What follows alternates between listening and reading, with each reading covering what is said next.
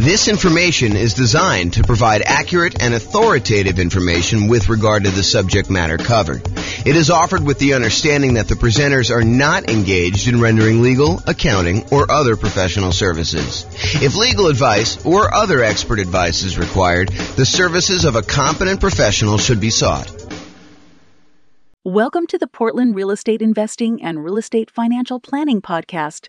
Learn all about investing in real estate in Portland, Maine, with a combination of real estate financial planning and modeling with numbers specific to Portland, plus syndicated, more generalized recordings of live and pre-recorded real estate investing classes, not all of them specific to Portland.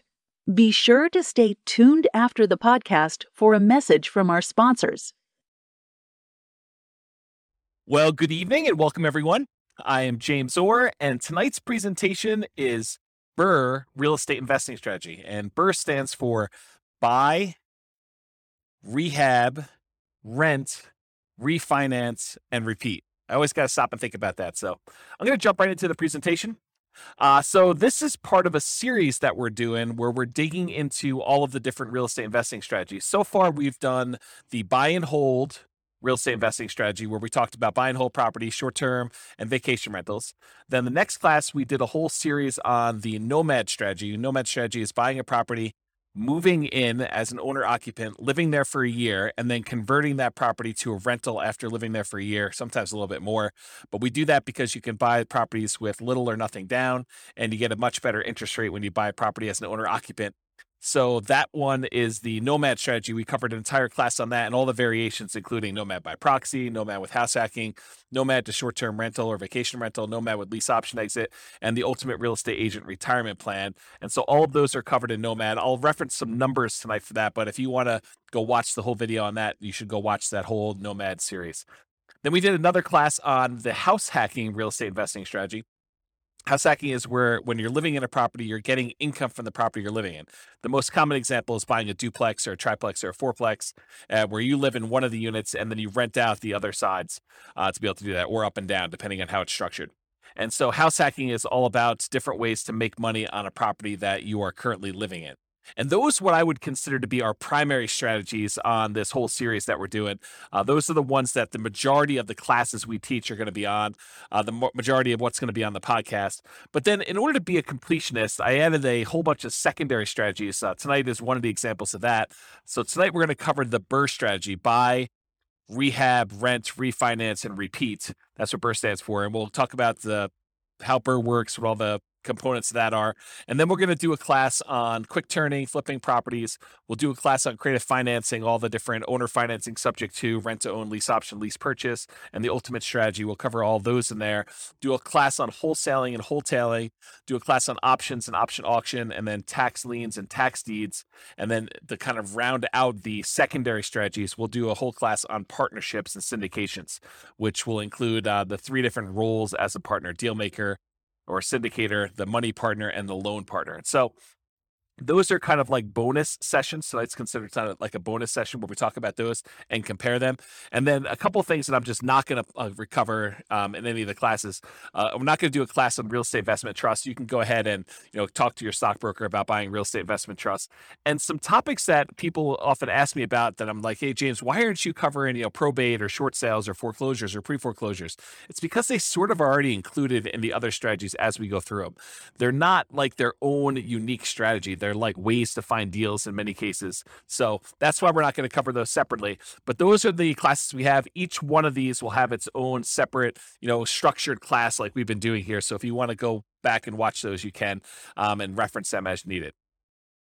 Okay, so what is BRRRR? Most people are doing the BRRRR strategy as buying a property, usually at a very significant discount, so that they can rehab the property with the ideal of being able to completely eliminate their down payment. So in an ideal world, you buy a property at such a big discount that you can go in there, do the rehab on the property, get it all fixed up, have another appraisal done, refinance the property such that you leave $0 in the deal. So you've acquired a property with absolutely nothing down, and you have 20% of equity when you acquire the property. That's like the goal, the like ideal kind of like the perfect scenario that happens. Now, in reality, it rarely happens that way where you're able to get a deal where you have completely eliminated your down payment. It's much more likely for you to leave, 1, 2, 3, 4, 5, maybe 10% of the price of the property in the deal when you do that. So when you do your refinance, you're usually going to leave a little bit of money in the deal, unless you happen to find an exceptional deal, or the market changes and you're able to find these types of deals where you're able to do that. So that's what the BRRRR strategy is about. So when you typically buy the BRRRR properties, you have to be buying for significantly below the after repaired value, which we often call ARV, after repaired value. So to be able to buy a property, you do that. Often you're needing to buy in that 70% to 75% of the after repaired value range.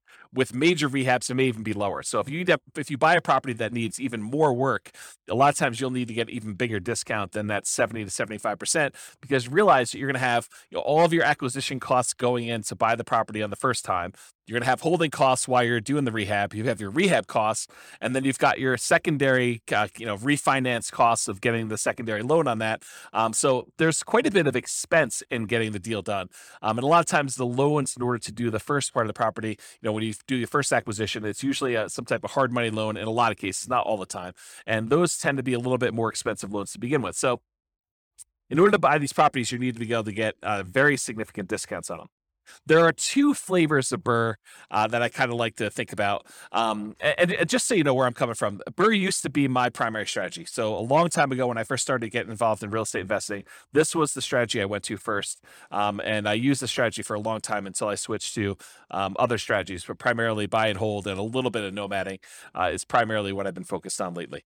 So the two flavors of BRRRR, though, cash purchase and then refinance. So a lot of times you'll go in there with all cash, you'll buy the property. Sometimes it's your own cash, sometimes it's a partner's cash, sometimes you're borrowing money against another property you own. So it's a quasi form of cash, but you're buying the property for cash, and then eventually, once you're done with all the rehab, you're refinancing the property and pulling all your cash back out. Another flavor of BRRRR is where you finance the purchase to begin with, and then you do a refinance in order to get your original loan paid off, and you leave very little money in the deal at that point.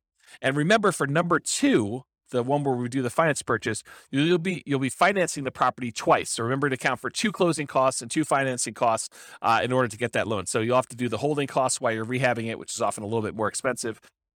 And then you'll do the financing and closing costs on that second kind of permanent loan that you're going to do for, in a lot of cases, 30-year fixed rate financing in order to have that property long-term as a rental. All right, so I'm going to use the same format we've been using for some of the previous classes where we talked about, all the different characteristics or way to kind of inspect a real estate investing strategy. And you'll notice me talking about some things, and you're like, but James, what about this really unusual example where I do this thing and I do this thing and it works out this way? Sure, there's lots of exceptions to what I'm saying. So I've tried to categorize all the different real estate investing strategies, but I'm sure I missed some, kind of like less common or less frequently used, which may be the most common thing for you, right? That's the hard thing for me, is that you may say, well, I always do it this way. And so for you, it seems super, super common. But having seen these for a long time and done a bunch myself, this is what I think is the most common. And of course, there may be exceptions to that. I think of all the different strategies, BRRRR may be one of those ones where this is especially true, where there are so many different exceptions to BRRRR. There's so many different ways to kind of break this out and slice it up and make it happen that you're bound to find a lot of different exceptions with BRRRR, more so than I think in a lot of the other strategies where I tend to cover a lot more comprehensively what's going on. And remember, this is not one of our primary strategies. This is one of our secondary strategies that we're sort of covering just to be completionist, but this isn't really our primary strategy. It's not our primary teaching mechanism for these episodes for the podcast and recordings. Okay, so another warning, just because you don't think there's a chance that X can happen doesn't mean it won't happen. This is designed to be a starting point discussion to help you make better investing decisions on your own with additional knowledge. So please do your own research. Don't rely solely on me to get all this done. Okay, so BRRRR variations. So there are some different ways to do BRRRR, and I primarily did single-family homes for doing our modeling here, but you could have just as easily said, I'm going to do BRRRR, and I'm going to find only duplexes, or I'm going to find only triplexes, or only fourplexes, or apartments, or I'm going to do single-family homes, or condos, or townhomes, or whatever you're going to do. So there's lots of different ways to kind of approach this from a different property type perspective. And then the other thing is, you could purchase properties locally. And if you notice, like we talk about nomad or house hacking, we're always talking about local properties because the nomad strategy, you have to move in. You have to be an owner occupant. So unless you're doing like a vacation home and doing partial time there, we're always talking about your local market. The same thing with house hacking. House hacking, by definition, is you're making money on a property that you're living in. You're buying a duplex, triplex, or fourplex that you're moving into and living there, or you're renting out a part of a single family home, like you're getting roommates, as another example of the house hacking strategy. So it's all about your local market when we're talking about nomad and house hacking. And I think for a lot of folks, buy and hold is mostly about their local market. Although you could make the same argument about buy and hold that we're going to make here in a second about BRRRR. And that is, the argument is, you don't have to do this locally. If you're in a market where it's really, really hard to find a property that you could buy at a big enough discount that you could do rehab and refinance and get all, or at least most of your money back out of the deal, or leave very little money in the deal, if you want to look at it that way. If you can't find those types of properties in your local market, you don't have to do your local market. This is one of those strategies where you could get really, really good and become an expert at investing in a remote market. It's different. I mean, the skills you need in order to invest in a remote market are different than the skills you need in a local market. Sometimes they're better, sometimes they're worse. It depends on, your personality, your skill set. But you don't have to do this all locally. And you could use this as a way to diversify geographically as well. So I just want to point out that you're not moving into these properties. So you literally could do this in a local market or a remote market. And there are markets that are much better for finding BRRRR properties than others. There's markets where, it's not uncommon to get discounts when you're buying cash flowing properties. In some markets, that's like near impossible. Like if you live in, my local market here is northern Colorado. And in northern Colorado, at least with the last few years, it's been incredibly hard to find a property that you could buy without getting, bid up above asking price, let alone get a discount on it. So really, really hard to do BRRRR in northern Colorado. Can it happen? Sure. You're probably not doing it where you leave nothing in the deal, but there's exceptions to everything I say. So as I say that, there's probably someone listening to this being like, well, I just did one. So yeah, there's exceptions to all those, but there's a lot better markets where you can go find properties where you could buy at a pretty big discount, rehab the property, and leave little or no money in the deal. So you don't have to do it locally. So I'd like to break down one of the ways I categorize real estate investing strategies is whether you're kind of involved in a real estate investing strategy as an investor or as a real estate entrepreneur. And a real estate investor is someone who takes money, they invest it in a project with the hope of doing little work, maybe sometimes no work, and they expect to get a return on their investment. So they're looking to invest their money, and it's largely a passive thing where they're looking to earn a return. That's a real estate investor. Real estate entrepreneur is often looking to put in maybe a little bit of money, but most of the time they're looking to invest their time and to start a business where they are doing activities in order to get a dollar per hour or money for the labor that they're doing. And BRRRR is on the spectrum, because it's not exactly black or white thing, right? Because even if you're doing buy and hold investing, you're putting money into the deal, but you're also having to put in some effort to acquire the property and get the property set up and get a property manager in place or do all the property management yourself. So even though there's there's a spectrum of these things where sometimes you're putting in a lot more work or a lot less work, BRRRR is one of those ones where you're putting in a lot more work. And in most cases, since you're trying to put little or no money in the deal, you're trading your labor, you're trading your time, your efforts, and trying to get that. So BRRRR is really more of a real estate entrepreneur activity than a real estate investing activity. So let's talk about money required. So in an ideal world, like if all the stars aligned and everything went your way, you would have $0 left in the deal. Right? You'd actually you buy a property at a big enough discount. You might have a little bit of money out of your pocket while you're doing the acquisition. You get your kind of like a hard money loan, as an example, to acquire the property. You do all your rehab. Maybe you're able to borrow the money from your hard money lender to do the rehab. Maybe you have to put that up front. But then eventually you go and you have another appraisal done. You refinance the property. And if everything lines up perfectly, you have nothing left in the deal. You get a rebate. You get all your money back for your holding costs. You get all your money back for your acquisition costs in the first purchase. You get all your money back for your rehab. And you're able to roll in all of your refi costs, your closing costs in order to get the deal. I mean, that's like everything works out perfectly. That's exceptional, though. You're much more likely to leave 1, 2, 3, 4, 5%. I think 5% is very, very common, to maybe 10% in the deal. Sometimes in an exceptional situation, maybe it's even a little bit more than 10% in a deal. You're still able to get a discount when everything's said and done, but you're able to buy a property, get a good rental property, solid rental property in ideal world, and leave little or no money in the deal. It's probably going to be in that 5 to 10% range, I'd say, for most people. But the closer you can get to zero, the better you are. So for money required, ideally it's nothing, but you're more likely talking about probably 5% or 10% of the purchase price, not the purchase price, of the after repaired value in the deal. Plus, in addition to that money, any deferred down payment. So I like to call negative cash flow deferred down payment, because in most cases, if we had put 20% or 25% down on a deal, it would have positive cash flow. But since we're buying a property and we're leaving very little money in the deal, 0%, 5%, 10%, when we're acquiring these properties, a lot of times, not every single time, depends on the market and depends on the property you buy and the interest rates, but a lot of times you're going to have negative cash flow on a property. When you do all of your income and expenses, you're going to light up your rents, any other income you have like laundry or anything like that in a property, minus vacancy, minus taxes, minus insurance, minus your mortgage payment, minus maintenance, minus your property management, like all of those expenses on a property, when you subtract those from your income, a lot of times that's going to be negative. And so what I like to refer to that as is deferred down payment, because you could have put more down and not had that negative down payment, negative cash flow. And so I like to refer to that as deferred down payment. You could choose to either put more down, or you could choose to have a little bit of negative cash flow over time to do that. And so in addition to whatever you're going to leave in the deal, a lot of times you're going to have a deferred down payment.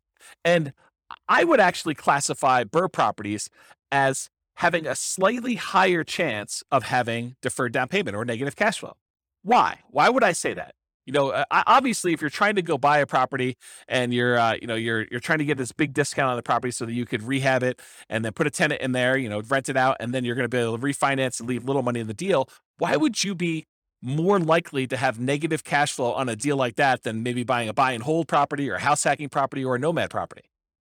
Well, it has to do with selection. It is true that you can find a deal where you're able to get this huge discount and it also happens to be an ideal cash flowing rental property. But if you think about it in terms of like what your chances are, you're much more likely to find either an amazing cash flowing property where you're able to buy a property where the economics, the rent to price ratio, the demand for that property, you're able to get really good rents and really strong tenants in the property, with like a more traditional buy and hold or house hack or nomad property. It's unlikely or less likely for you to be able to go find a property that you could buy at this big enough discount that you could do the rehab and be able to pull all your money out. And that also happens to be an amazing rental property. Can it happen where you got both of them? Absolutely. But I think you're more likely to either find one or the other. And I will also tell you, it seems to me that a lot of investors, they tend to focus more on can they acquire this with little or no down than they do on whether or not it's going to make a really good property for their portfolio. If you are just doing buy and hold, you're much more selective in the properties that you acquire. You're really focused in on that cash flow. So you tend to buy these properties that have really good cash flow, long-term rental or short-term rental economics. When you're doing the BRRRR strategy, a lot of times you're so caught up in this idea of being able to buy a property where you have little or no money down the deal that you're like, oh, it's secondary that this thing is not going to cash flow as well. And so that's why I'm saying it's slightly more common for you to have deferred down payment, aka negative cash flow, when you do a BRRRR deal than when you go and do traditional buy and hold, house hacking, or nomad.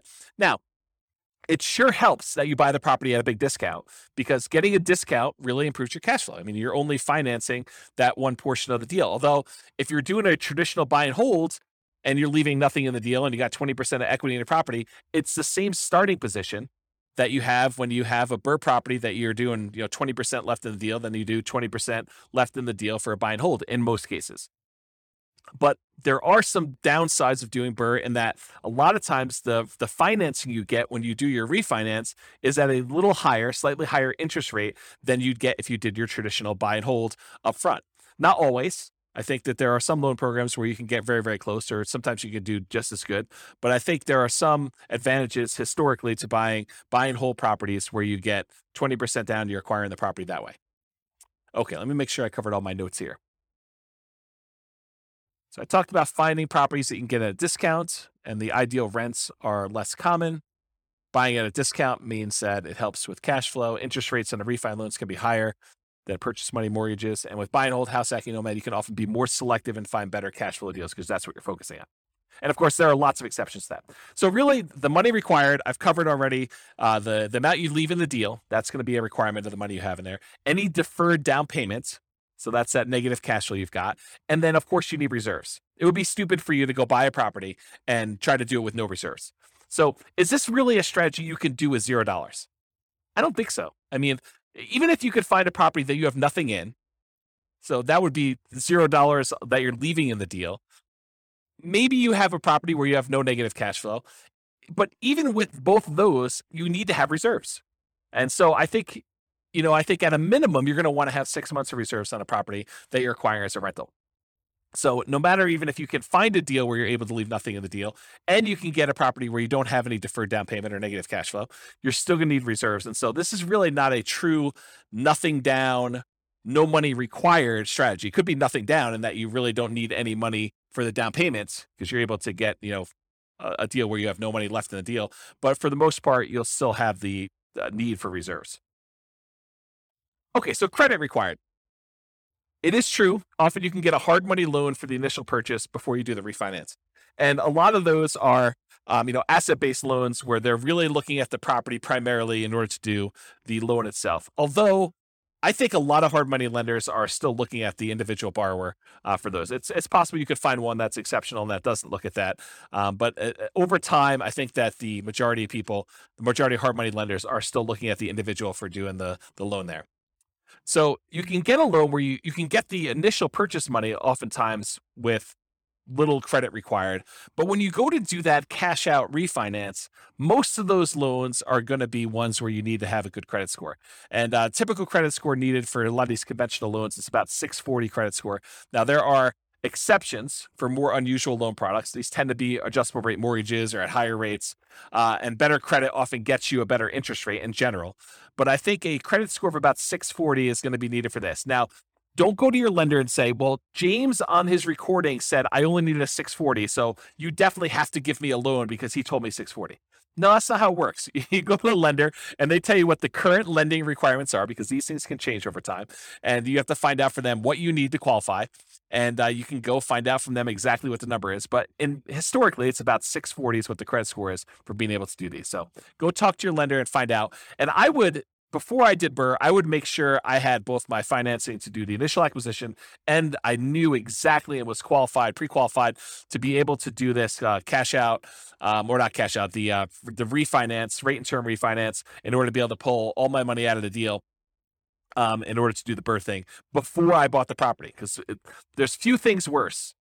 I guess there's some strategy you can do, but there are a few things worse in my mind than going through all the work of thinking you're going to buy this property, rehab it, thinking you're going to convert it to a rental, only to find out that you could not get this rehab loan after you've done all the labor and gotten in the deal. So you can still probably sell it and make money, but a lot of extra effort to do that. Okay, some less common situations. If you find a lender doing more creative lending, that's a possibility as well. Or if you're buying without a loan, all cash, a credit score is not required. So if you're trying to buy these properties, I guess that's technically not BRRRR because you're not doing the refi in the end. But sometimes people buy properties at a discount just to convert them to straight rentals. And sometimes people are buying those just for cash. So that's the case there. But that really wouldn't be BRRRR because BRRRR involves the refi. All right, so what are the skills required in order to do the BRRRR strategy? And if you compare this to some of the previous classes we taught on buy and hold, house hacking, nomad, those types of things, you'll notice that BRRRR has some additional requirements, some different additional skills that are required. So the primary skills required for doing BRRRR are, number one, you need to analyze deals. You need to be able to do the deal analysis for once you're done doing the rehab and you have your refinance done, will it cash flow?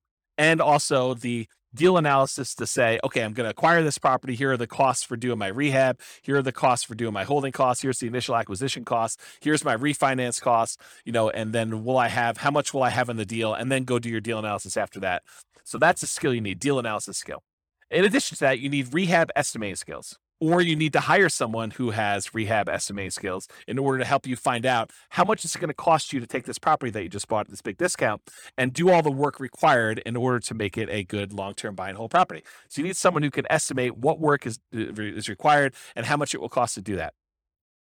In addition to that, you need to be able to find discounted deals that also cash flow. And in my opinion, this should not be overlooked. This is probably one of the main things that you're being compensated for by being able to find these deals. This is, the equity you're earning by doing this is being able to find deeply discounted deals that you could do the rehab and be in the property for very little or nothing, down on after the refi, and that will also cash flow once you're out of the deal. Once you're done with your refi. So I think you need to be able to find those types of deals, and I think that's an exceptional skill to have. In addition to that, you need to be able to acquire the property, and then you need to do the refi financing. So you need to be able to do whatever acquisition financing you line up, hard money loans or private money or your own cash, and then you need to be able to do the refi financing in order to be able to do that. It's another skill. And then different than the rehab estimating, you need to be able to either do the rehab yourself or you need to be able to manage a rehab team. So you need to be the person that swings the hammer and goes in there, does all the work, brings in the subs if you have those guys doing certain things, or you need to be the person that, manages a team of other people that are doing all that work for you. And then in addition to that, once you convert the property to a long-term rental, you need all the traditional skills of property management. And again, that's either you doing the property management yourself directly or you hiring a professional property manager, and then you need the skills of being able to manage the manager. So I have a note here, skills of property management can vary depending on whether you're managing long-term rentals yourself, hiring a property manager, or doing short-term rentals. So 3 different types of management skills depending on which way you're going. And the skills of rehab can vary depending on whether you're doing it yourself, managing contractors, or managing a general contractor. So realize that the skills that you require, in my opinion, are much more involved than buy and hold, house hacking, or nomad. I think this is a much more active, much more real estate entrepreneurial activity, and it requires more skills and higher levels of skill than a lot of the other strategies would. All right, so Shane Paris of Farnham Street, I finally went and looked up his name. I had forgotten his name for the last 3 presentations and kept forgetting to look it up. But he has a blog called Farnham Street, and probably about 2 or 3 months ago now, he wrote an article that talked about this idea of stability. And the way he described it wasn't real estate specific. It was this idea of, having something that's stable where if you don't do anything to it, it'll be fine. It'll kind of just keep, operating on its own. It's not going to hurt you if you don't pay attention to it and you kind of abandon it in some ways. But a active stability kind of item is something that if you don't do something with it, it will hurt you.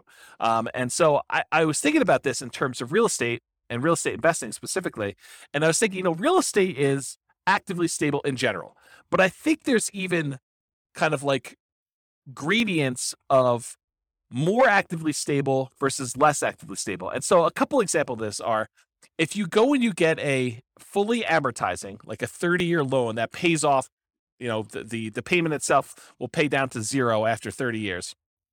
That's an amortizing loan. The loan actually will pay itself off over that lifespan of 30 years versus a interest only or a balloon loan that you pay on it for 5 years, 10 years, 15 years, 20 years. And at the end of that period of time, there is a lump sum that is due at the end of it. Well, an amortizing loan is more stable. It's still actively stable, so you have to be actively involved, but it's more stable than a balloon type mortgage on there. Or doing buy and hold is less actively stable than a flipping properties or lease option or the BRRRR strategy. And so BRRRR, in my opinion, is very actively stable. It is one of those things where you have to be actively managing, especially in the beginning. Once you convert it to a long-term rental, it becomes less active. But at the very beginning, you're very active in this thing. You're actively acquiring the property, you're actively rehabbing the property, you're actively putting a tenant in there, and you're actively refinancing the property to try to pull out as much money as you can. So it is a very active strategy to be doing that you just need to pay attention to. All right, let's talk about scalability. So the biggest challenge, in my opinion, with the BRRRR strategy, and it's probably other challenges too, like being able to qualify for loans, but the biggest challenge, in my opinion, is probably finding deals. It's often limited by deal flow. And I suspect there are markets where you could find a lot more BRRRR properties than other ones. But in general, I think the challenge with BRRRR is being in a market or finding deal flow where you could buy at a big enough discount to be able to leave nothing, ideally, or very, very little in the deal, and then convert that to a property that you would like to have in your portfolio as a rental. And I think that's the part that a lot of folks overlook. But So as far as scalability, how can you scale this thing? Can you acquire as many properties as you want to acquire in order to hit whatever your financial goals are? And with BRRRR, I think that you're limited by deal flow, finding enough quality deals. So from that perspective, it's harder to scale. It's going to mean slower acquisition speed because you got to find deals that are good enough quality to be able to acquire them at a big enough discount and also have them be good long-term rentals. However, on the other hand, to kind of argue the other side of this, it requires significantly less down payment than traditional buy and hold properties to acquire. When you do traditional buy and hold, you're able to get a property for 20% down or 25% down. In some rare cases, if you want to get PMI and the owner occupant properties, 15% down. But when you're doing the BRRRR strategy, you could leave 5% in the deal. And that's still better than leaving, 15% or 20% or 25%. So from that perspective, it's easier to scale. It requires less capital upfront to do that. More labor, because you got to do all the rehab and refinance and, getting all the tenants and getting the property set up. So, from a scalability perspective, I don't think this is as easy to scale as you might think. If your limitation is down payments, then I think this definitely helps you along that path. You still got to be able to qualify for the loans. You got to qualify for the refi loans. And if they're not cash flowing good enough, then you need to have the debt to income ratio in order to be able to qualify for the refis, in order to be able to acquire the properties and do the refi outs. So that's what I think about scalability with the BRRRR strategy. All right, let's talk about risk exposure. In my opinion, the BRRRR strategy has a high risk rating. And I think some of the other strategies we talked about, the buy and hold, the nomad and the house hacking, we kind of rated these a little bit lower in risk. And the reason why is I think you have extra risks when you're doing the BRRRR strategy that you don't have with buy and hold or house hacking or nomad. So you have a double risk exposure, in my opinion. You have the risks during rehab and the risks of long-term rentals. So what risks do you have? So the risks include amplified returns, and these can be both positive or negative. But whenever you have a small down payment, it amplifies the returns. So if you have a little amount of money invested and you make a return on it, a positive return on it, the returns look larger because the amount of money you made is on a small amount. But it goes the other way too. If you have a loss, if you have negative cash flow or the property value goes down or you have something happens to the property, you have a negative return on that, that also gets amplified because you had a small amount of money in the deal. So you can get amplified returns with the BRRRR strategy, just like you can with the nomad strategy, or in some cases house hacking if you're putting little down when you're buying these owner occupant properties. So that's the same risk we'd see there, but you see it with BRRRR because a lot of times you have nothing in the deal or very little in the deal. In addition to that, I believe you have an increased likelihood of negative cash flow, those deferred down payments we talked about when I talked about money required. And the reason why is you have small or no down payments in the deal. So a lot of times, you're leaving little money in the deal, and that's why you have a little bit of deferred down payment. If you had put more down, you wouldn't have the negative cash flow. But because you decided to buy a property and try to do a refi where you left no money in the deal, then a lot of times you have some negative cash flow there. In addition to that, you have limited selection of the ideal cash flowing properties. Really, one of the characteristics of trying to do BRRRR is finding those properties you can get at a big enough discount where you're able to leave little or no money in the deal. So a lot of times those don't cash flow nearly as well. And so you have a limited selection of these ideal cash flowing properties because they also need to meet the criteria of needing rehab and being able to buy them at a big enough discount where it makes sense to do those. And then in addition, you have an increased likelihood of negative cash flow because you get slightly worse financing and interest rates when you do these refinances, especially if you're doing cash out refinances. So a lot of times you get penalized a little bit on that interest rate. Not all the time, but a lot of times you'll be penalized with doing those types of loans. And so for those three reasons, smaller no down payments, the limited selection of the ideal cash flowing properties that also qualify as BRRRR, and that slightly worse cash flowing interest rates are the reasons why you'll have negative cash flow. So that's an additional risk you see in BRRRR. In addition to that, you have all the rehab risks. So all the risks you have of doing construction on a property, opening up a property and finding out that things are much worse than you thought, or there happens to be a hurricane right after you bought the property and all the costs of plywood and lumber goes through the roof and you have that risk, or you can't get your rehab people to do the job. They prove unreliable or something happens to them. So you have all the risks of rehab. So that's an added risk that you don't often have with buy and hold, house hacking, or nomad, unless you're buying properties that need work. In addition to that, you have the interest rate risk exposure while rehabbing. a lot of times you're not locking in your interest rate when you have a 6-month rehab project. If you have a 3-month rehab project, a lot of times you're floating that interest rate. And, if you caught it, just like we did here the last few months where we saw the interest rates rise very dramatically over a very short period of time, you may have thought your cash flowing property was going to be cash flowing at X. And now it's cash flowing much worse than X because the interest rates rose by, 2 points in 2 months. If that was the time when you were rehabbing your property, that could be problematic. And so you have this interest rate risk exposure while you're doing the rehab. And then you have the risks that we normally see with house hacking and buy and hold and nomading, a price decline during ownership. While you've converted it to a rental, prices can go down. I mean, honestly, it could go down while you're doing the rehab too, but I really thought of it during the time when you're buying, when you're holding the property as a rental. You could see a decline in home values during that time, or rents could decline during your ownership period. Those same risks appear in the buy and hold and house hacking and nomad as well, but they're not exclusive to the BRRRR strategy. And then in addition to that, if for something happens and you're unable to make those payments on the loan, you have a credit risk. If you can't make payments on your mortgage, then your credit is at risk of doing that. And that's the same as buy and hold and nomad and house hacking. And then in addition to the ones, these also are shared with buy and hold, nomad, and house hacking. You have the typical tenant property management risk. You have the risk of being sued for violating fair housing. People say you discriminate against them by, trying to put a tenant in the property, or someone slips and falls in your property. You have those risks as well. And some of these can be offset by some insurance, but at the same time, you do have those risks doing BRRRR. Some of them are unique to BRRRR, like the rehab risks and interest rate risks while doing the rehab, and probably increased likelihood of negative cash flow. But some of them are shared across all their strategies as well. That's why I think BRRRR has a higher risk rating, which I would consider just high in general, but it's higher than buy and hold, nomad, and house hacking, in my opinion. So let's talk about profit speed, how quickly you can get at money, and what's the magnitude of the money you can get at. So if you've never seen this before, this is my return quadrants. And it basically shows the 4 different primary areas of return that you get from rental properties, plus the return you get from reserves, and then we sum them up. So the ones on the right-hand side are more like cash now. That's cash flow and tax benefits, depreciation, cash flow from depreciation. And then on the left-hand side is more like cash later, appreciation and debt pay down. So those tend to be, right side is more immediate money. The left side is more like wealth building sort of thing. And then the ones on top, appreciation and cash flow, those are more speculative. They're relying on the market to perform well. You're relying on rents to continue to go up and stay where they are, or property values to continue to go up as you want to see appreciation there. And if the market goes down, we see a drop in prices, you'll have some negative appreciation there. Or if rents don't hold up, if we see a decline in rents or a kind of pullback in rents, you might see your cash flow dip or go negative if it's really close.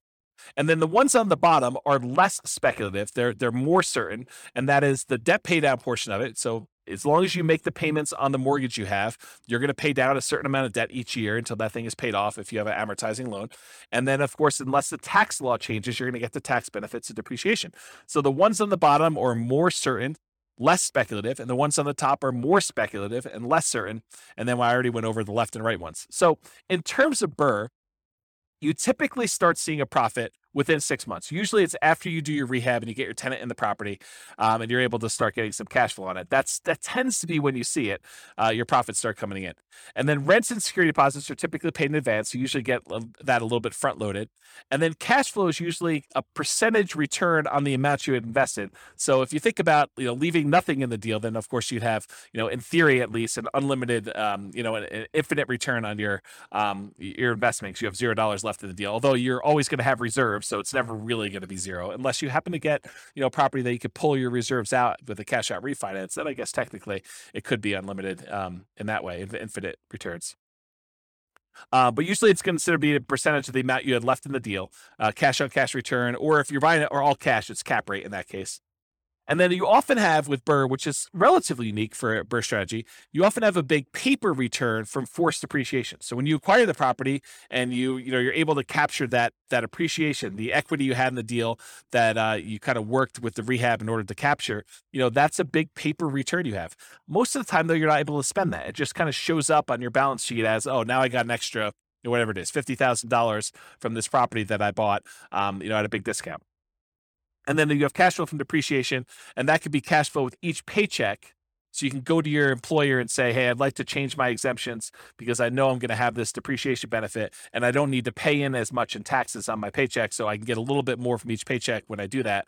or you can get it at the end of the year in the terms of tax savings, whether you pay in less if you owe money, or that you actually get a rebate at the end of the year if you didn't make any adjustments, and you usually get a rebate because your exemptions are not set up the way they should be. Okay, so that's profit speed. So how do you find these BRRRR deals? Because I think that's one of the biggest challenges with this strategy. So the most common methods for finding BRRRR properties is going to be inside the MLS, for sale by owner, and wholesalers. So you can find deals that need a lot of work listed for sale in the MLS. You can find them there. You can also find people that are looking to sell their property for sale by owner. They have opted not to list it in the MLS. And there's really two subgroups of these for sale by owner groups. There's the ones that are actively marketing their property. These are the for sale by owners that are putting a sign in the yard, or they're putting their property up on Zillow or Craigslist or Redfin or wherever they're putting their property to advertise it. And then you have the other group, which is the hidden for sale by owners.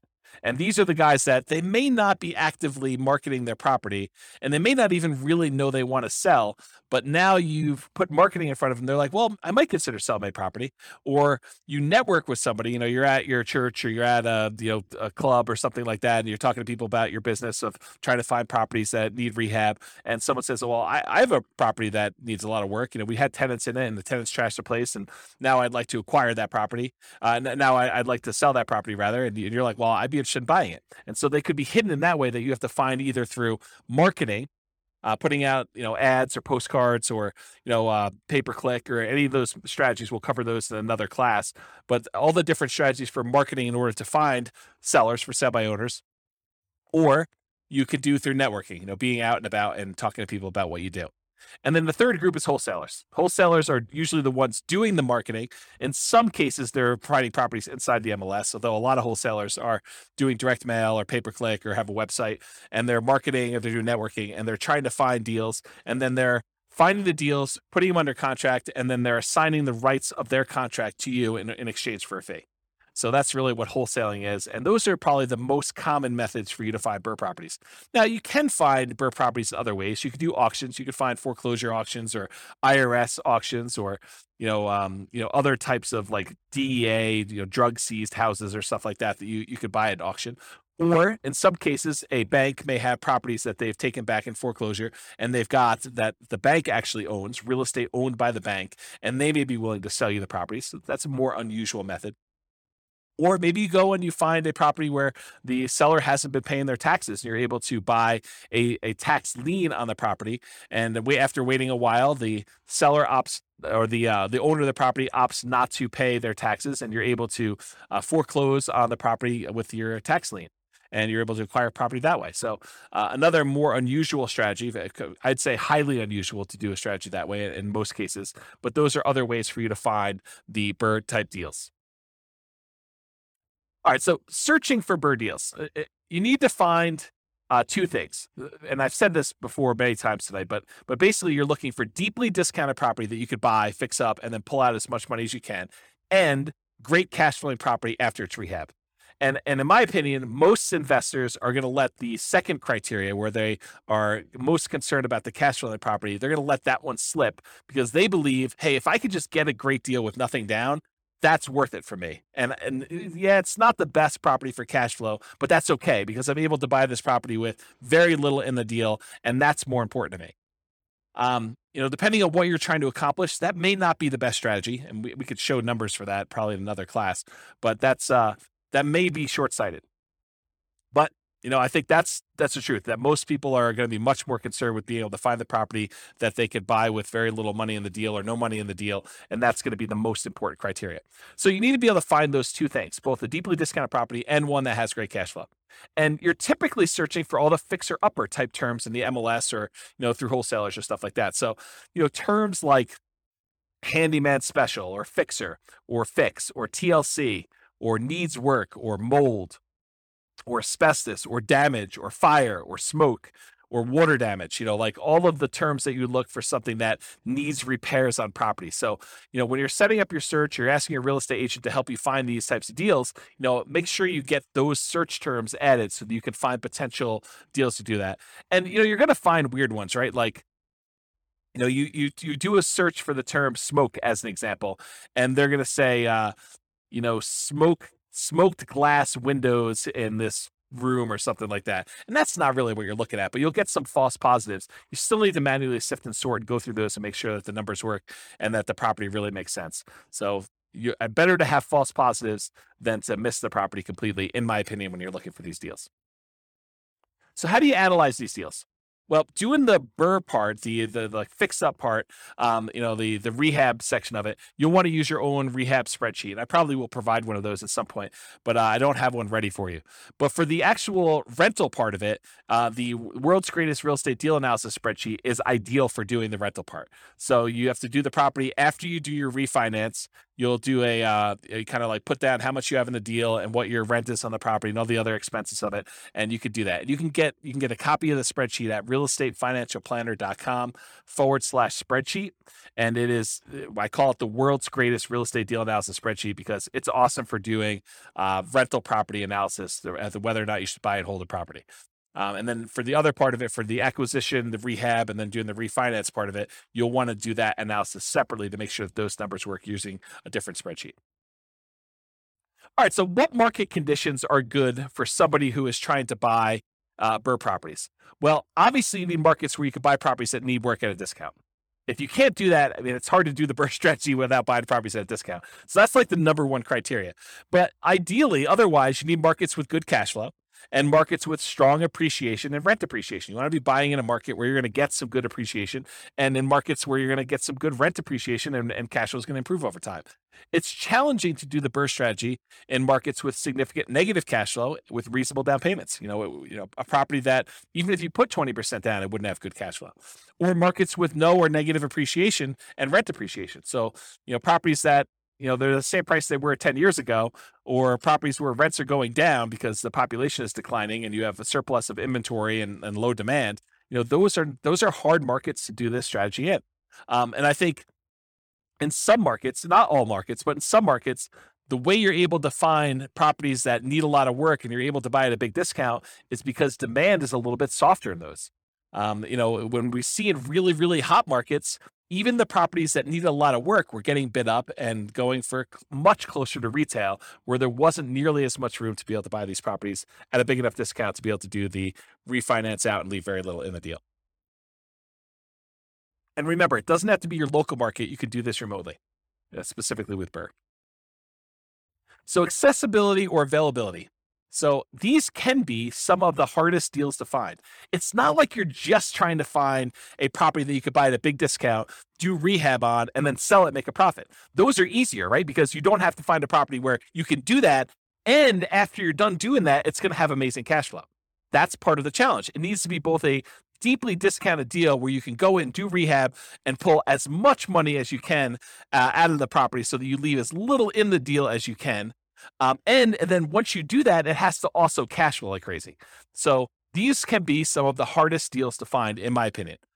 They must be both that fixer-upper and good cash flowing rentals. And some markets are much easier than others. So you can invest in remote markets to find these deals. So as far as being able to have accessibility and availability, this is a hard one. It's not like nomading where, a lot of properties would look at nomading and now we're being selected based on a whole different level of criteria. These are like, there's not that many that come along. And so this could be your limiting factor. So can you use your retirement account to do BRRRR strategies? Yeah, you could use your retirement account to invest in BRRRR strategies with a self-directed retirement account because you're not moving into the property. You're not living in the property. You will be limited in the amount of rehab that you could do directly if you're using your own retirement account, because I don't think you're supposed to be doing the labor on your properties that you're doing that. There may be some exceptions with some types of self-directed retirement accounts, but in general, you're not supposed to be doing the labor yourself. So you could be limited in what you could do with that. And it may also change the financing you use. A lot of these self-directed retirement accounts, self-directed 401k, self-directed IRA accounts, they require a much larger down payment or loan to value when you do your refi on the loan. And so you may not be thinking about, 80% loan to value. You may be thinking more like 65% loan to value, which makes it much, much harder for you to be able to acquire properties at those ratios and leave very little in the deal. So now we're going to talk about the quantitative analysis. Up to this point, we've talked primarily about the qualitative analysis, like the qualities of doing the BRRRR strategy, like accessibility and scalability and risk and down payments required. Now we're going to really dive into numbers. And so I will start off. I hope it is my sincere hope that I have not been discouraging to you about doing the BRRRR strategy, because it is a lot of effort and a lot of work to find deals that are amazing. But when it works, it is absolutely amazing. Like, this was my primary strategy. This is the strategy I started with. And when you can find these deals and you can acquire properties and leave very little in the deal or nothing in the deal, and they cash flow, it's awesome. I mean, just absolutely amazing. So it's worth the effort if you're willing to put in the effort to try to find these. If I had to start over again and do this from the beginning, I'm not sure this would be my only strategy. I probably would do this and I try to find as many of these as I could, unless I found a honeypot where I could get an unlimited number. I probably would be doing other strategies in parallel at the same time, trying to justify or trying to speed along the process by doing more than one strategy at the same time. But here you go. So for the quantitative analysis, when BRRRR works, it can be amazing. So how well does the BRRRR strategy perform toward achieving financial independence? And I'll just make a note here. Each of these things that I'm doing here, each of the analysis we did, they literally could be their own hour or 2 hour, some of them full day classes by themselves. I could dig in deep and I could explain to you how things are working and look at all the different metrics and how risky they are and how risk compares doing one strategy to another. And is it better to do more down payment? Is it better to keep higher reserves? What's the impact of doing reserves? What's the impact of doing property management? So there's all sorts of variations and subtlety and kind of nuance that we could do, where I could do an entire hour, 2 hour, full day class on each one of these. So I'm going to do like a big picture overview where we talk about how long it takes to achieve financial independence for a fictitious couple with very specific assumptions. Okay. It is naive, though, to generalize these results. Don't think, oh, it is always that way, because when James did his analysis, in this example with Norm and Norma, which is who we're kind of using to prototype through a lot of this modeling, when he did those analysis with them, it seemed like this was better. Well, this won't always be better for everyone in every situation. If Norm and Norma were in a different real estate market, or they were saving a different amount, or they had different income or different debt to income ratios, all those things would impact their results. And so in that case, something may be better another way than what we're saying here. So don't generalize this and say it's always better to do X or it's always better to be Y. I think that would be foolish for you to do. Okay. So, I'm going to use the same properties we've been using throughout all the different examples, even though I could make a really strong case that you're not as likely to find properties that have both the discount or rehab capability and the cash flowing attributes that we've been using for the traditional buy and hold, house hacking, and nomad that we've used in the previous classes. I am going to, for tonight, just to try to make it a closer apples to apples comparison. It's not the same, but just to try to make it closer, I'm going to use the exact same property with the same economics, same price, same rent, same taxes, same insurance kind of expenses to do that. You could make a case that the properties are going to be a little bit worse. Maybe they're a little cheaper. Maybe they're, you're able to get a property that's, is a little bit less expensive than you would otherwise pick, or maybe they're more expensive. There's lots of different reasons why they would be different, but for the sake of simplifying as much as I can, I'm using the same property. You would still be limited by your 45% debt to income ratio, any down payments that you're leaving in the property, so I'll show you some examples of those, and having reserves. So it's not like you can do an unlimited number of these, right? And part of it's going to be you trying to find, it's still limited by 45% debt to income, and you're still limited by whatever amount you're leaving in the deal, and you're still limited by having reserves. I think I use 6 months reserves to be able to do these because I think that's a prudent number to use. And so I'm going to do 3 different cases of BRRRR. I'm going to do a situation where they leave nothing in the deal. That's like the ideal situation where they actually are able to do this and not have any money left in the deal. I'm going to do one where they leave 5% in the deal, and I'm going to do ones where they leave 10% left in the deal. And I'll show you how long it takes Norm and Norma, our kind of prototypical modeling people, how long it takes them to achieve financial independence with those 3 cases with our assumptions there. But let's first define what financial independence actually means mathematically. So financial independence is when your investments, in this case, mostly rental properties, although a little bit comes from other things like their stock market account, but it's when your investments can provide you with your minimum target monthly income in retirement. What we might call either lean fire or just fire, depending on if you're really looking at your minimum as this is my absolute minimum I need. Ideally, I'd like to have more, but really we're saying, okay, in this particular case, how long will it take them for their investments to produce $5,000 a month, adjusted up for inflation? So it's $5,000 in today's dollars, but 5 years from now, it's more than that. And the three sources of their investments to provide money toward that $5,000 a month is, number one, passive income from Social Security, any pensions they have, and or annuities. So in this case, they don't have any pensions, they don't have any annuities, and I assume Social Security for them starts at age 67, which I'll talk about here in a second, but that's the three sources of income for number one. Number two, net cash flow from rentals. So this is primarily what they're going to be relying on. They're looking to have the cash flow after all their expenses on their properties. So all the rents and any extra income they've got coming from property like laundry money or something like that, minus principal, interest, taxes, insurance, maintenance, vacancy, property management, if they had any. In this case, they're managing the properties themselves. So anything, all their income minus all those expenses is their net cash flow on their rentals. And the third thing is any extra money that they have in their bank account invested in the stock market at multiplied by their safe withdrawal rate. So the three things are that passive income from Social Security, pensions, or annuities, any net cash flow from their rentals, and then the yearly safe withdrawal rate times their invested assets. The sum of all three of those need to provide enough money for them to meet their minimum target monthly income in retirement. When they do that, we consider them financially independent. Okay? So, all these are changeable assumptions. You can go to your city. I'll send you a link in the show notes here, but it's realestatefinancialplanner.com/model. And it allows you to pick a city. And in that city, it has like examples of some of these scenarios, and just go click through and you'll be able to change all these assumptions. But in this case, here are the assumptions I use. They're all changeable. So this is Norm and Norma. They're married. They're both 21 years old. They've recently graduated from college, and they're working in a technology department of a large healthcare business. They have a total of $10,000 saved up, not $10,000 each, $10,000 total between the two of them. They earn combined between the two of them $72,000 per year. So basically, they're earning about $18 per hour, working 2,000 hours per year, or $36,000 per year each. Combined, it's $72,000. An important side note, BRRRR is like getting a second job, right? I mean, all the effort of going in and finding the property, doing the rehab or overseeing the rehab, getting the tenant, and then refinancing the property, it's really extra. It's like a job, right? It's like real estate entrepreneurship. So really, we should be comparing this to, these guys, if they're going to do buy and hold or house hacking or nomad or something like that, it really should be, it's be more fair to kind of compare it to them doing that, plus having an extra job where they have this extra income in.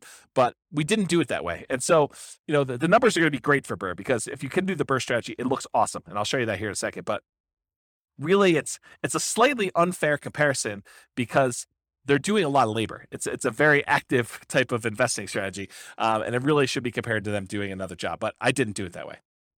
They are saving about $1,000 per month before they buy any houses. And in the case of BRRRR, they're not buying any owner-occupant properties. They're continuing to rent while they do the BRRRR strategy to acquire rentals. They're obsessed about achieving financial independence so that they can retire early. They want to do FIRE. They want to find their best path to financial independence together. And best doesn't always mean fastest. Sometimes it's fast, but less risk. So we'll talk about that in another class. We won't have time to talk about it tonight. They're both going to take Social Security at age 67. So at age 67, Social Security does kick in. And Social Security is estimated based on them working until age 67, which if they achieve financial independence, they technically stop working in my modeling. So the modeling is a little bit less conservative in that way. But honestly, if they achieve financial independence before they're 67, it really doesn't matter that Social Security kicked in. It just kind of boosts them. But they already achieved financial independence if they did that. And if they hadn't by then it really is legit that they worked till 67 anyway. So it's good in that way. Although you could claim that my modeling is the tiniest bit sloppy and that I just assume that the amount they're getting from Social Security is based on them working till 67, when if they stop working earlier, it's technically not. Okay, I'm also going to be using the interest rates that I had in the handout for loan type mortgage insurance comparisons. I'll put a link to that in the show notes as well. But this shows you all the different interest rates that I'm using in all these different classes for owner occupant loans and also investment loans. And I did not penalize BRRRR for doing these refi loans, even though I think sometimes you will see a small premium for doing these refis out. And so I'm going to use the 6.625 number for doing the BRRRR strategy. All right, some more changeable assumptions. So I modeled this for 60 years, 720 months. We assume their tax rate, their effective income tax rate for calculating the cash flow from depreciation is 17.85%. We assume it's a 3% inflation rate. That's the long-term average. The Fed's target rate is 2%. I happen to be recording this in a time of really high inflation, and so the numbers seem really, really low. But over a very long period of time, that's a good number to use, 3%. We're using that 6.625% mortgage interest rate. It's 20% equity rate and term refi. So we're using the number as if they're doing a rate and term refi with 20% equity. I'm using a best case with no penalty to the rate. For their safe withdrawal rate, we assume that they have a 4% yearly safe withdrawal rate. If you want to go read up on the Trinity study or 4% safe withdrawal rate, you can go read about that online. And then we assume that they need $5,000 in target monthly income retirement in today's dollars to do that. Ideally, their ideal number is $10,000 a month, although we're not using that in tonight's presentation at all. Okay. All right, so let's talk a little bit about the property. So the property assumptions, and these are all changeable as well. It's a $375,000 property, and it goes up at a rate of 3% per year. So the property values are going up at the same rate as inflation. They're going to do either leaving nothing in the deal, having 20% equity, leaving 5% in the deal, having about 15% equity, leaving 10% in the deal, and then they're going to do that rate and term refinance. So those are the three options we're going to run, whether they are able to leave nothing in there, leave 5% in there, or leave 10% in there. The closing and the refinance costs are already included. I'm not adding any extra ones. So we're assuming that in order to do this, those numbers are already included in their rate and term refi. So that's another reason why you could say these numbers are 5%, 10%, because I've assumed that those include all the acquisition costs in the first one, all of the acquisition costs or the refinance costs, rather, on the second one, on second loan. Assuming no seller concessions, so they're buying at a big discount. They're not able to get the seller to contribute toward their closing costs. The interest rate, again, 6.625 for that 20% down. There's no PMI. They're doing a 30-year, 360-month mortgage. Rent on the property is $2,600 per month, and it increases at a rate of 3% per year. This is the same we used for selecting an optimal buy and hold property or house hacking or nomading. So I think in a lot of cases, the BRRRR strategy would be slightly handicapped. It would be slightly worse price to cash flow economics, as you would when you had a wide selection. You could pick anything you want, just concerned about maximizing cash flow. 3% of the monthly income is assumed vacancy rate, which some people would argue, hey, that's really low. Well, I'm assuming that they're starting 60 to 90 days early before the property is vacant to be able to get a tenant. So I'm assuming that they're really optimizing property management. If in your market you want to change that number because yours is a little higher, go ahead and do that. But really, when you think about it, the rent you get on a property helps determine what the vacancy rate is, right? If you drop rent, vacancy should go down. If you're trying to push rent, then vacancy should go up. It's kind of like a flexible number there that you have somewhat control over. 10% of the monthly income is assumed maintenance rate. So we're using 10% of that $2,600 a month to set aside each month for maintenance on the property. We're using 0.75% of the value of the property each year for property taxes. So at $375,000, it's about $2,800 per year in property taxes on the property. And that, as the property value goes up, the taxes on it go up as well. And then 0.4% of the value of the property each year is the assumed property insurance rate. And so that also goes up as the property value increases each year. And then this is a residential property, and 15% of the purchase price is considered the value of the land when doing our depreciation recapture, our depreciation calculation for cash flow from depreciation for the tax benefits. Okay? All right, so let's look at numbers. So first thing to start off, I'm going to give you some of the numbers from the previous classes we taught. Go dig into those if you want more details, but I'm going to run through those quickly because it helps to compare how long it takes you to achieve financial independence using these other strategies to the BRRRR strategy to decide which one's going to be the best, okay?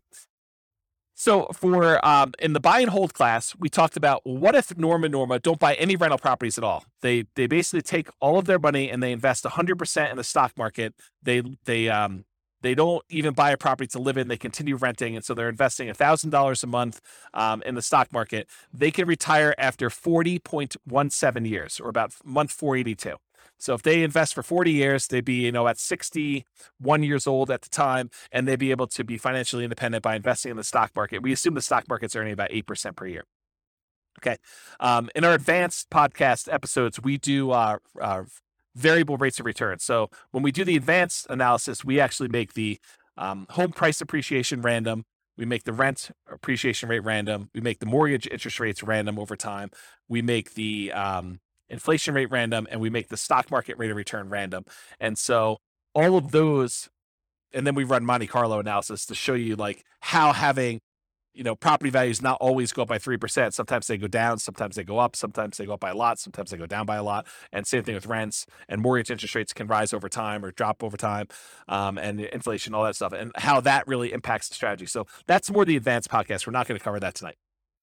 Okay, so if they just invest in stocks, though, it takes about 40 years. They'd be about 61 years old by the time they reach financial independence. This is from the buy and hold class. These are all the different scenarios we ran through for buy and hold.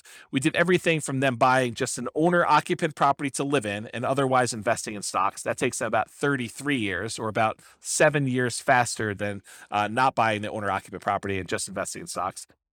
We did a whole bunch of stuff on buying, 10 rental properties. I think we did 20% down, 25% down, and 15% down. And those take about 30 years, 28 years, 30 years, somewhere in that ballpark, in order for them to be financially independent. We talked about buying a property to live in and then buying 15% down payment rentals, or 20% down payment rentals, or 25% down payment rentals. And those all took about 33 years, give or take, in order to achieve financial independence. And then we talked about buying properties and converting them to short-term rentals where you get more income on the property. And short-term rentals was a really good strategy for them. They were able to be financially independent in about 25 years, or about 24 years, or about 25 years, depending on how much they put down, 20%, 15%, or 25%. And then we did buying an owner-occupant property to live in and also buying short-term rentals. And that's take a little bit longer. So it's better for them to keep renting and just do the short-term rentals if they're really trying to optimize for financial independence. Okay, so those are all the different numbers for the buy and hold.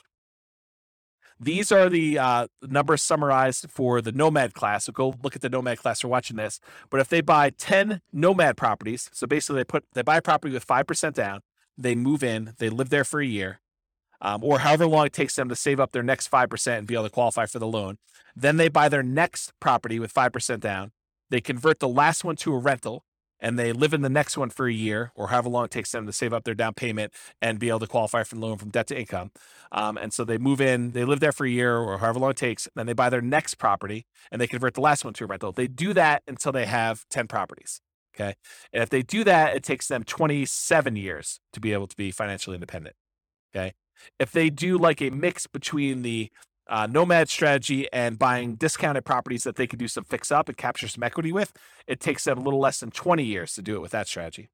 If they buy 10 properties and instead of them moving in, they have someone else move in on their behalf, like, their kids who go to college, they buy properties for them each year and they have them move each year, or they do it with their parents who want to live near them and be their grandkids or something like that. But if they do what we call Nomad by proxy, where we have someone else move in on their behalf, it takes them about a little less than 18 years to achieve financial independence doing that. If they do the Nomad strategy where they're nomading each year, but once they convert it to a rental, they convert it to a short-term rental, not doing just traditional long-term rentals, it takes them about 13 years or so in order to be able to be financially independent if they do that. If they do Nomad, but they also get a roommate, they house hack, that takes them about 22 years to do it with one roommate, takes them about 20 years with two roommates, takes them about 18 years with three roommates, or it takes them about 17 years with four roommates. Okay. And then if they're short on down payment, they can use a strategy called Nomad with lease option in order to have a tenant buyer come in after they move out of the property and try to buy the property from them after they've leased it for a year or two or three. And they're able to use the non-refundable option fee in order to put the down payment to provide that from them. That takes about 32 years or so for them to be financially independent using that strategy. Or if you have a real estate license and you're able to buy a property to move into for yourself and you get a rebate back because you have earned a commission when you buy your own properties, then you could do that. And that takes about 26 years for you to be financially independent if you happen to have a real estate license and you're doing that strategy. That's the ultimate real estate agent retirement plan. It's combining Nomad with you having a real estate license. Okay. So if you want more information on that, go watch the Nomad class, but I'm going to use those numbers here at the end. So I wanted to run through what they were. And then here's the house hacking numbers. We really have 1, 2, 3, 4, 5 different groups for house hacking. And basically, if I remember correctly, how did I do this?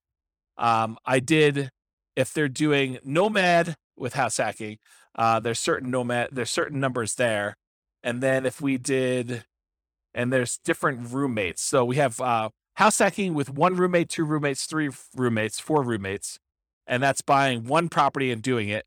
It takes them 394 months, 373 months, 334 months, or 304 months to do that, depending on how many roommates they have. The lowest one is the one where they have 4 roommates. Or if they buy one property and they house hack, but then they buy additional rental properties, 10, 15% down rentals or 10, 20% down rentals, it's shorter for them to do that, 357 months to be able to acquire properties that way. Or if they have different roommates and they're buying the rental properties there, really the fastest one is going to be 273 months. And that is them, it's tied for them either having 3 roommates or 4 roommates and putting 25% down. So I'll just try to summarize those. If you really want to dig into that, go watch that class and go in the show notes and look at the handouts. You can see a lot more details, but there's a whole bunch of different data up here for different numbers and different situations. This is why it could literally be a whole day to do like one of these, because I could go into detail and really dig into what's happening and why. Okay, so let's do the second to last slide here. And this one shows a combination of all of the different time to achieve financial independence from all the different classes that we've done so far. So on the left-hand side here, if you're looking at the handouts or you happen to be watching the video, on the left-hand side are all the buy and hold strategies. Those are kind of highlighted in this green area. Then there's another section of a variety of Nomad strategies. Then there's a section highlighted in orange that show you all the Nomad with house hacking strategies. Then there's a couple extra Nomad type strategies. And then there's a red box, which is the BRRRR strategy, which I'm going to get to here in a second. And then all here on the right-hand side are the rest of the house hacking varieties that we covered in the house hacking class.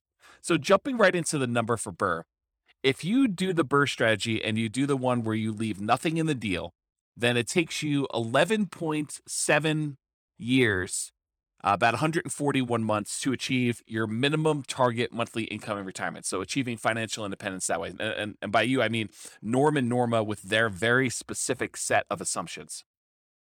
If they leave 5% in the deal, they do a BRRRR strategy, they do the buy, they do all the rehab, they rent it out, they do a refinance, and they leave 5% in the deal, it takes them about 16.92 years, 203 months. It's hidden behind the thing on the slide deck, so it's hard for me to read. But it's 203 months is how long it takes to do that. If they do and they leave 10% in the deal, then it takes them 21.75 years, or about 261 months, in order to be able to achieve financial independence. So it's much easier if you could see this visually. So if you're watching the video, pause the screen and kind of compare the strategy that you're considering to some other strategies that you're like also considering, or that you're like, I'm curious about this one. But if you look at it, BRRRR tends to be one of the better strategies, by far. I mean, and when BRRRR works, BRRRR is amazing. So if you look at this, BRRRR kind of crushes a lot of these, especially if you can do ones where you leave nothing in the deal. The next closest one is probably doing Nomad, where you convert them to short-term rentals. So the number one, the best one to do is BRRRR with nothing in the deal. The next best one, though, is doing Nomad and then converting them to short-term rentals. And the other Nomads, they tend to do really, really well. Like all the Nomads with house hacking, Nomad by proxy, Nomad fixer-upper, which is kind of like a slight variation of BRRRR. It's not exactly BRRRR, but you're fixing up properties, trying to get them at a discount. So if you look at those, though, BRRRR and Nomad are both really, really good. House hacking is probably the next best one. depending on which one you do. And then, of course, traditional buy and hold is still amazing. It's a lot better than doing stocks, but it is not as good as a lot of the nomad ones, a lot of the house hacking ones. And so of the ones we've covered so far, and we've got a bunch of other classes to cover, including, fixer uppers and quick turning properties and other strategies like that, which we'll cover in future classes. But if you look at those, BRRRR does really, really well. So I would encourage you to take some time and look at the video or look at the handouts from the show notes and kind of compare these to yourself.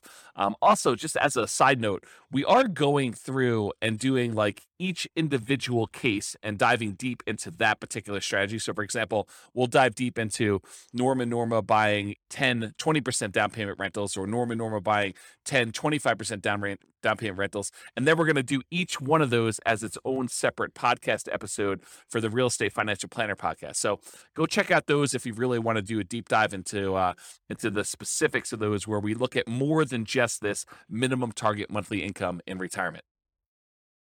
Okay. All right. So let's finish up here.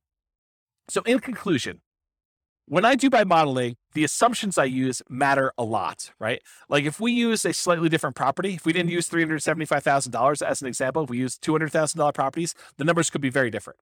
If we use a different price to rent ratio, they could be very different. If they were saving at a different rate, it would be very different. If they had a different income, their debt to income ratios would be very different, and it could impact their ability to qualify for loans and slow that down or speed it up. So the assumptions I use for modeling matter a lot. It's not okay. It's not encouraged. It's not desired for you to go and take the modeling I did and extrapolate that out and say, it is always best to do a nothing down BRRRR deal, or nomad with short-term rentals, nomad to short-term rentals. Like, there could be situations where those are not the fastest strategies.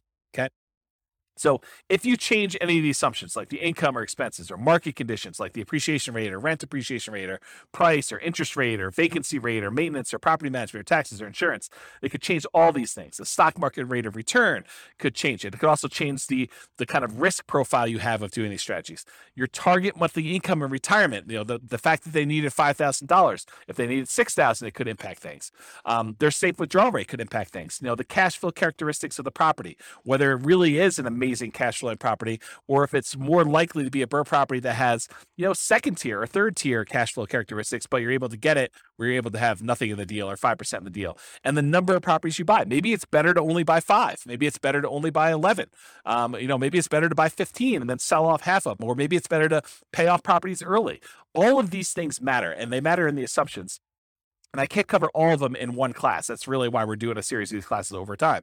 So the strategies that work best in your market or that market for Norma may differ from yours and vice versa. So you can't just automatically assume that. You really need to go plug in your own numbers and do some math for your own specific situation. And you can do that at the realestatefinancialplanner.com/model. Just pick your city, and it's kind of like a starting point with a lot of the assumptions. But any of the assumptions we use are changeable.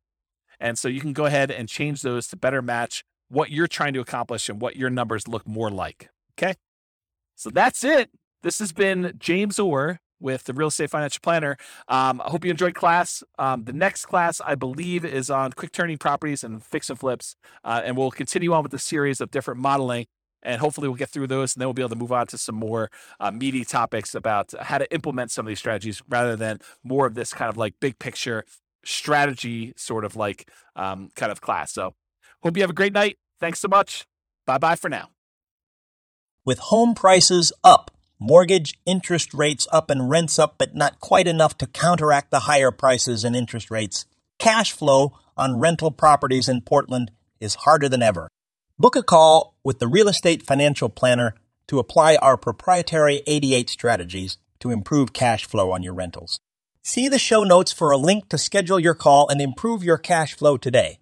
If you're a real estate agent, lender, or professional in Portland that wants to help our real estate investor listeners, consider reaching out to learn about collaboration opportunities with this podcast. We'd love to add more value to our listeners by having you assist our investors buy, sell, and finance their real estate investments. See the show notes to schedule a call to discuss collaboration opportunities.